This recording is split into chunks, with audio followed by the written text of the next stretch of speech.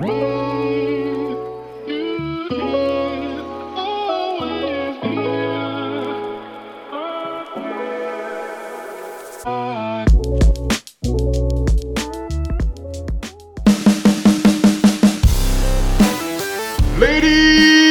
and gentlemen, it is time for your main event. Introducing first, to my left, hailing from the Housing and Development Board, the hassle-free monstrosity from the Lion City. It is the HDB loan. Its opponent, to my right, hailing from various places, the vile, versatile, from the Little Red Isle, it is the Bad Loan.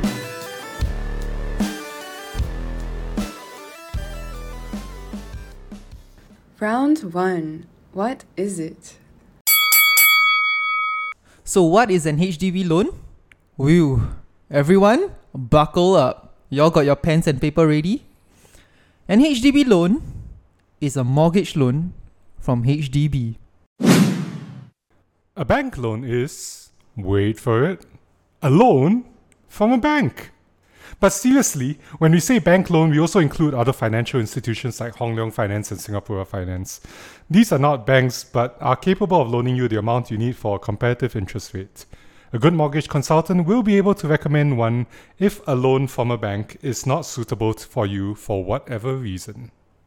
Round 2. Property eligibility. So for the HDB loan, you can only use it for HDB units. So this includes BTOs, resale HDB flats, any type of public housing unit, but not executive condominiums, even though ECs start off as public housing. Bank loans can be used to finance a whole range of property types, including BTO or resale HDB flats, ECs or private condos, landed properties, and even commercial properties. If your property is older with a shorter lease, however, expect banks to be a little more hesitant to loan you the maximum amount. Round 3. Eligibility for loan. Now there are certain requirements to fulfill to be eligible for an HDB loan. Firstly, citizenship. At least one person must be a Singaporean. Secondly, household income. There is a cap to your household income if you wish to take an HDB loan. So the income ceiling is $14,000, $7,000 if you're a single. If you earn more, you are unfortunately not eligible for an HDB loan. You can still get an HDB flat, you'll just need to take a bank loan. Thirdly, miscellaneous stuff. So you must have not taken 2 or more HDB loans in the past, and you must have not owned any private property in the past 30 months. There are more specific details which you can check on HDB's website. Now, before you get the HDB loan, you will need to apply to see if you're eligible. This is also known as the HDB loan eligibility, aka HLE. Think of it like a consent form. It's just to make sure you pass all the aforementioned criteria and to find out how much HDB is willing to lend you.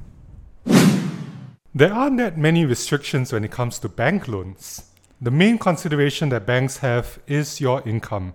This determines how much they're willing to lend you.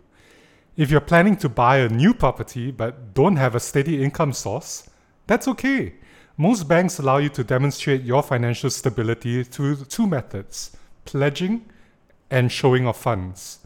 We won't go into too much detail on either, but basically this is to show the bank that you do have money, even if you don't have an income. You can ask our mortgage consultants more about these 2 options if you're cash rich but don't have a regular salary. Round 4. Down payment. Now, down payment is the money you'll need to pay in the beginning. We consider this aspect more important as this is the first assessment as to whether you can even buy the house that you want. If you can't even make the down payment, it really doesn't matter how much you can borrow. Now, for the HDB loan, the minimum down payment is 10%. For this, you can either use cash and or CPF. Now to reiterate, it's a minimum of 10%.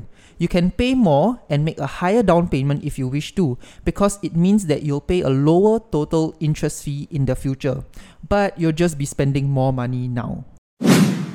Bank loans require a down payment of at least 25% of the property's valuation. Of these, at least 5% must be in cash, while the remaining 20% may be in cash or from your CPF ordinary account. Note that we said the property's valuation, which means that if you buy a property that is priced higher than what the bank values it at, you have to pay the difference in cash as part of the down payment, so do take note of that. Round 5. Loan to value LTV limit.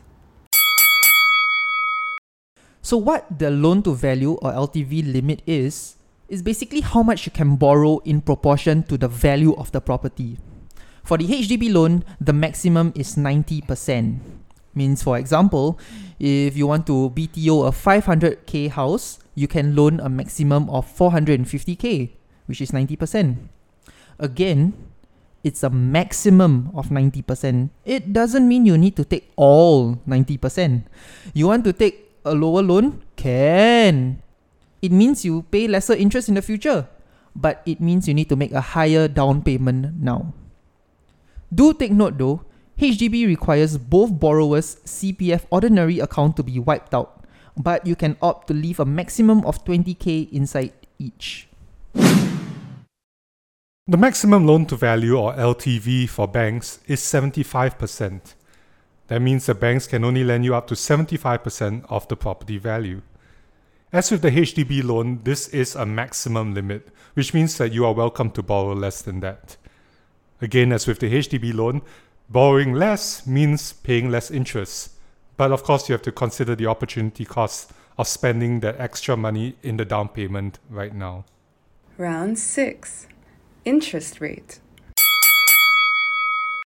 The interest rate for the HDB loan is currently 2.6%.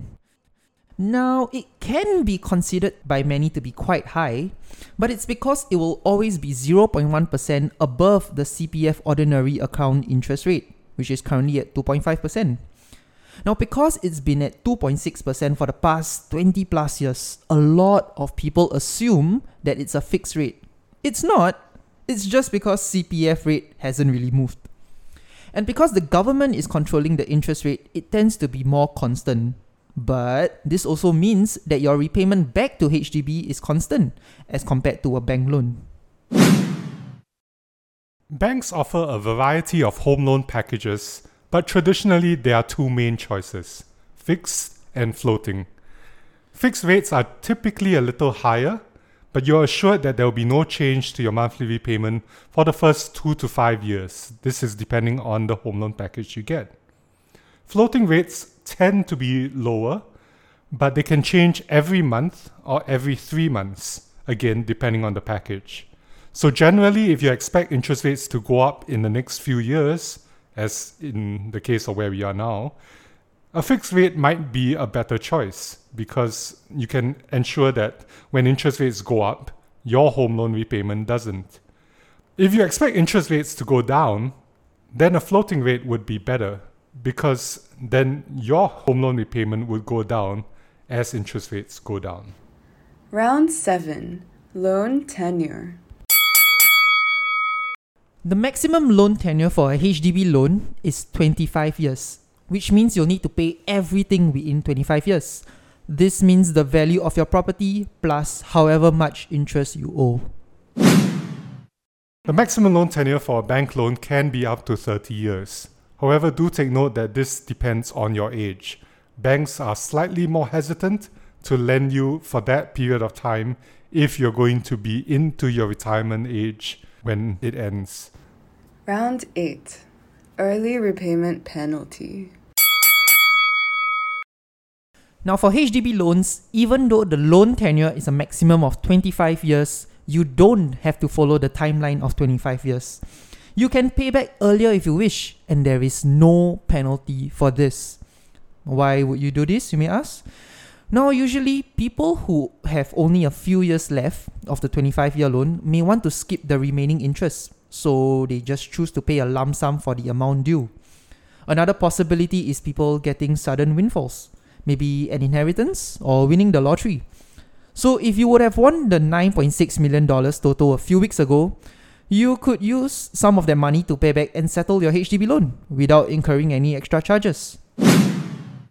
Banks don't like it when you repay loans early. That's a fact.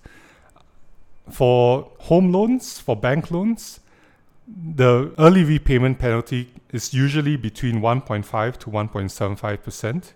So essentially, when you take a bank loan, plan to be able to pay it for the rest of the tenure. Don't expect to be able to repay it early. Although a good mortgage consultant would be able to assist you in calculating if it might actually make more sense to just make full repayment on a loan. Round 9. Late repayment penalty. If we talked about an early repayment penalty, there will definitely be a late repayment penalty. Of course, this section will be more strict because you're paying your bills late. For HDB loans, if you pay your mortgage late, there will be a 7.5% per annum charge. However, HDB is more lenient in the sense that there are financial assistance measures to defer or reduce your monthly installment for a while, should you ever need it. Late repayment penalties for banks tend to be less lenient than HDB.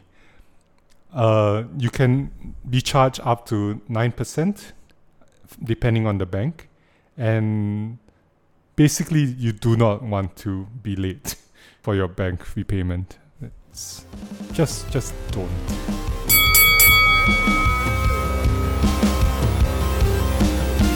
Undecided who your winner is? Contact us at mortgagemaster.com.sg. Our team is ready to help advise which loan is best for your financial situation.